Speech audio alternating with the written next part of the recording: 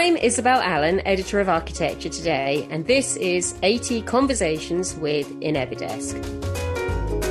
And I'm joined today by Katrina Stewart, an architect and one of the founders of Office S&M, and Owen Hopkins, who's a curator, writer and historian, and also the director of the Farrell Centre at Newcastle University. And we're here today to talk about multiform. And Owen, I'm going to go to you first because you've been very articulate about multiform and what it is and why it's of the moment. So can you very quickly explain why you think it's so interesting and how you would define it?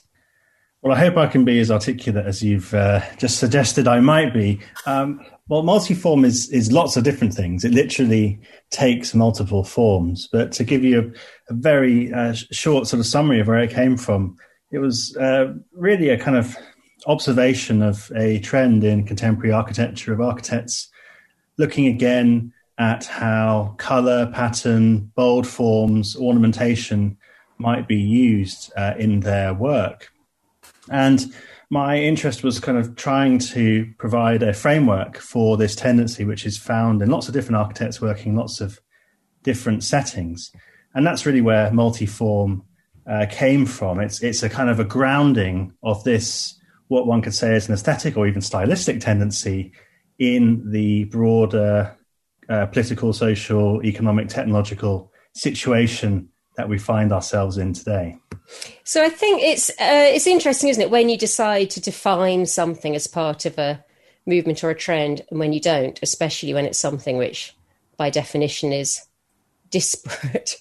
And I suppose, Katrina, going to you, I mean, your practice has now been kind of touted as being part of this movement. Is that a bit of a surprise to you? Did you just think you were being incredibly original and doing your own thing? I think it's quite interesting because a lot of the other architects and artists who have been included, many of them we have actually studied with at some point or have other connections with. So, for example, Graham from Mott and then also Matt from Cannes.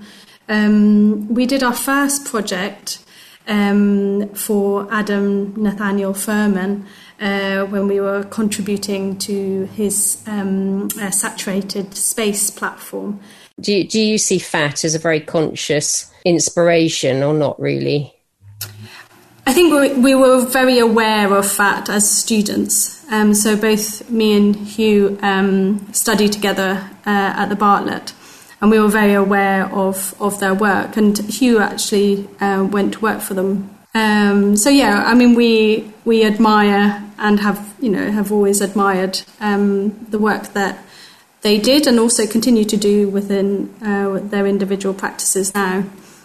But yes, we certainly are aware that we have things in common. So I think over the years, yeah, there've been kind of lots of connections between the practices, and we've all been aware of each other, I think. Well, so there's a zeitgeist at work, isn't there, clearly? Is it a kind of almost determinedly optimistic response to this kind of rather terrifying political and social climate we find ourselves in? Well, I think it is optimistic. I mean, architecture is an inherently optimistic pursuit because it is about the future. You build for the present, but with the idea that it will last, hopefully, several decades at the very least. So, yes, that's inherent in it, of course.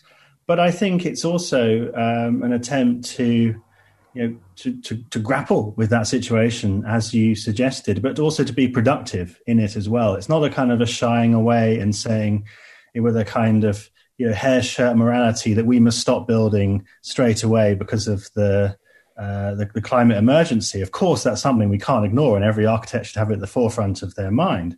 But there are, I think, more interesting ways of engaging with the climate emergency. The title of the essay that Katrina and Hugh wrote for the issue of Architectural Design that sort of announces multiform is called More with Less. And I think that's a classic multiform position because it's a kind of have your cake and eat it too position. It's saying, yes, we need to be more economical with materials, that we should look at reuse, but we can also at the same time think about how we can be more productive, whether and that's not necessarily in creating more carbon, but in a kind of cultural sphere as well, which is obviously where architecture operates and exists. But I think engaging is a really key word there, isn't it? And it's often said about postmodernism as though it were a bad thing, that it was kind of populist and popular. I noticed, Katrina, from your website that you talk about, you don't actually use the term multiform, but you talk about your work as being very much engaged in this kind of collaborative process and throwing out ideas and narratives that clients can play with and enjoy. So I suppose going back to this kind of trying to formalize a movement, is there something about it which is about a sort of grassroots, almost claiming back that very, very direct relationship between architect and client and not worrying too much about the serious academic issues that we're all meant to be engaged with? I think there's definitely, I think as a practice, we're very interested in narratives, and whether that be narratives that are, about the client and kind of stories and habits, I suppose their kind of history and past, or whether that be narratives about the site and context. So I think both Hugh and I are avid collectors, and often when we first start a project, we do a really kind of in-depth analysis of the kind of context and the place, and where the site is.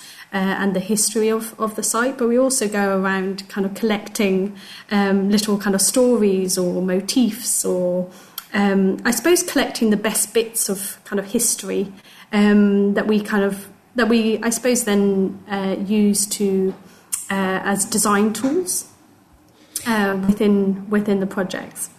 And do you think, Katrina, that there is a limit in terms of scale? I know that you're working on, for example, In Harmony, which is quite a large-scale master plan, isn't it? And I can see that your work is utterly delightful at a kind of small scale. But I started thinking about a master plan, and you think, my God, there's something a little bit kind of Truman Show, isn't there, about the idea of trying to make a whole big development that's kind of playful and surprising and all that sort of stuff. I mean, do you struggle with that? Do you think there's a scale at which you're just going to have to develop a different language, or do you think it can scale up? Yeah, I mean, I think every project is different, and we work at multiple scales. But of course, we're a small practice. There's 4 of us, so we are just starting to do kind of, I suppose, multi-unit residential schemes. But yeah, I mean, every project is different, and every site has different kind of, particularities to them.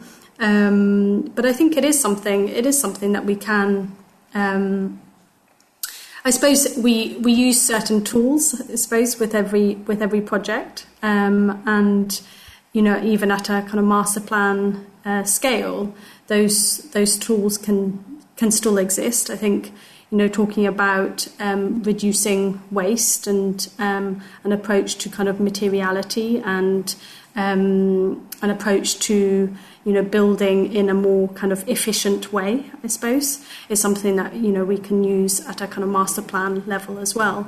But also, every place has its kind of history and its stories and its narratives, and I think at all scales that those things should be celebrated and used, I suppose. This is AT Conversations with an Everdesk, making powerful, affordable virtual desktops a reality. So we still feel quite young as a practice, although we have kind of been around for a while. I suppose we're at a stage where we are starting to work on larger scale projects, and but it hasn't changed our approach to projects. We still want to celebrate the place, celebrate the people who will be living or working or using the spaces.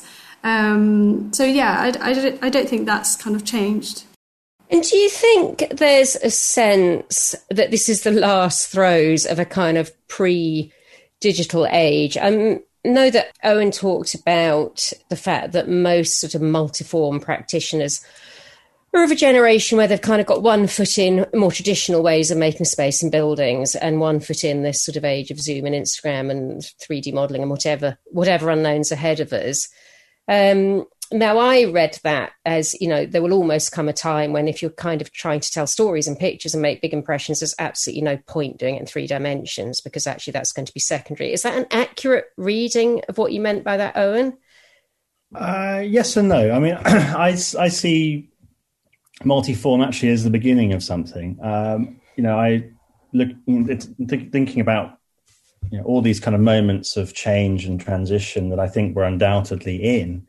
You look at the sort of architectural manifestations of that. You look at postmodernism. You look at modernism. Those early moments, so say 1920s or 1970s for modernism and postmodernism respectively. They are. Go back to postmodernism, it's 50 years ago. Modernism is 50 years before then. It's kind of time now for something new. And multiform is something that is an active exploration of what this moment of transition means. And as you say, one of the fundamental parts of it is this increasing blurring between the physical and digital realms, which is a cliche to say that the pandemic has accelerated things because, but it actually has in this situation. So no one really knows what's going to come next. I'm not really in the business of predictions necessarily, but I think it's inevitable that there will be this continual blurring of the physical and digital. And I think the multiform generation, the multiformers, are uniquely placed to articulate that architecturally because of this sort of one foot in both camps. I can certainly remember getting my first mobile phone. The students that I'm teaching now cannot remember. We're not alive in a world without mobile phones. So there is definitely a decisive break. But I think, as I say, it points to not the end of something, but a transition to something new. And it's up to us really to articulate what that something new might be architecturally. And how, in your mind, apart from the fact that we obviously have a different context, how is it different from postmodernism? People are sort of talking about a neo-postmodernism. And I have to say, I'm not a historian. And to me, the distinction between neo and post is not totally clear. Can you cast any light on that? Well, I suppose it would be quite a postmodern thing to do, to have a neo-postmodernism. It's a kind of contradiction in terms. Yes, I mean, there is a sort of, I guess, a slightly antagonistic position that some adopt against multiform because of the legacy or perceived legacy of postmodernism and the sort of commercialization of that movement in the 1980s. But I think the connections are rather deeper and actually rather more subtle. And if there is a connection, it's to that earlier radical moment of postmodernism when it truly was a sort of oppositional and quite powerful attempt to reconnect architecture with things that we now take for granted, like context, place, history, memory, identity, that modernism had not ignored, but had privileged other things. And I think there is an equivalent sense that postmodernism then was an attempt to make sense of a world in transition. And if multiform looks to similar design tactics, it is because of that same desire to make sense of what is happening right now, rather than necessarily being influenced by particular design tropes that are associated with postmodernism. And Katrina, do you think that pedigree and that sort of intellectual framing has any resonance or bearing on your commercial survival. So when clients come to you, does it help that you can be like, where's articles written about us and look, we're part of this very fashionable movement, or is it totally irrelevant?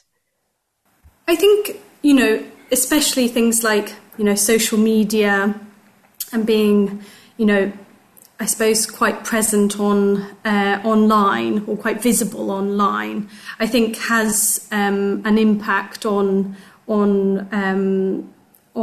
I suppose why clients would maybe first contact us. But I don't think it's that direct. I'm not sure they get in touch through that, if that makes sense. So they don't want an intellectual or academic discussion about the history of architecture and the evolution of style wars and its relationship to 21st century modernity. You disappoint me. They just want a nice pink kitchen. I think it's different conversations, with different clients, and also different. We half of our work is kind of in the public realm, so working with public clients, and half is with private clients. So they're very different conversations with that we have with each of those kind of groups, I suppose. And do you I've got to say, what I love about Multiform is just its exuberance and its joyfulness, and it just cheers me up that it exists and it's out there. Is there a downbeat version? Could you do a sort of a serious rather? Could you explore things like the uncanny? That's a great concept in architecture, isn't it? Through the prism of Multiform, or do you think it's inherently sort of nicely straightforward and jolly? Multiform takes multiple forms. So there is obviously this, as you described, the bold, joyful, exuberant aspect to it, which is one of its most striking characteristics, and why it is so popular. And I think, coming back to the question you just asked, Katrina, these things photograph really well, and we shouldn't be ashamed to say that. That's one of the ways that architecture can reach the public and can elevate a public discussion about architecture. But for a kind of counterpoint, a slightly more somber, downbeat form of Multiform, in the AD, one of the architects who contributes to it, Amin Taha from Group Work, is not known for designing in bright colours, but has an approach which is, I think, very close to that Multiform sensibility that we try to articulate in the AD. And we're very clear that it's not a style; it's an outlook. It's a sensibility. It's a way of making sense of this stylistic confusion that we see on social media, and the ever burgeoning complexity of the contemporary world. And that sensibility manifests in different ways. Sometimes that is bright colours and patterns, but other times it's very, very different. It is more somber, it is more muted, but it is still tailored to the particular situation. So the stuff you're doing at the Farrell Centre, is that sort of like an architecture centre but linked to Newcastle and the uni? Yeah, that's right. So it is a public centre for architecture and cities, which the university, Newcastle University, is creating, that has been instigated by Terry Farrell in two ways. He's given his practice archive to the university as a resource for research. So it's this kind of most extraordinary thing to have, and we hope will be kind of mined by generations of scholars. And the other part of it is the centre itself, which also comes from Terry in a way, because in the Farrell Review, one of his key recommendations was that towns and cities should have a place where the public could go and find out about the city, understand its evolution, and get a stake in its future. So that's what the Farrell Centre will be. It'll be sort of slightly separate from the archive, although we will have a continual dialogue with it, where we will investigate local issues, offer a platform for local people, and at the same time, hopefully contribute to a much broader national, international debate about the future of architecture and cities. And who knows, Multiform might play a part in that. And the city will certainly be a much more exciting and vibrant place if it does. Owen, Katrina, thank you very much for joining me today. You've been listening to AT Conversations with Inevidesk. To subscribe, visit architecturetoday.co.uk/podcasts.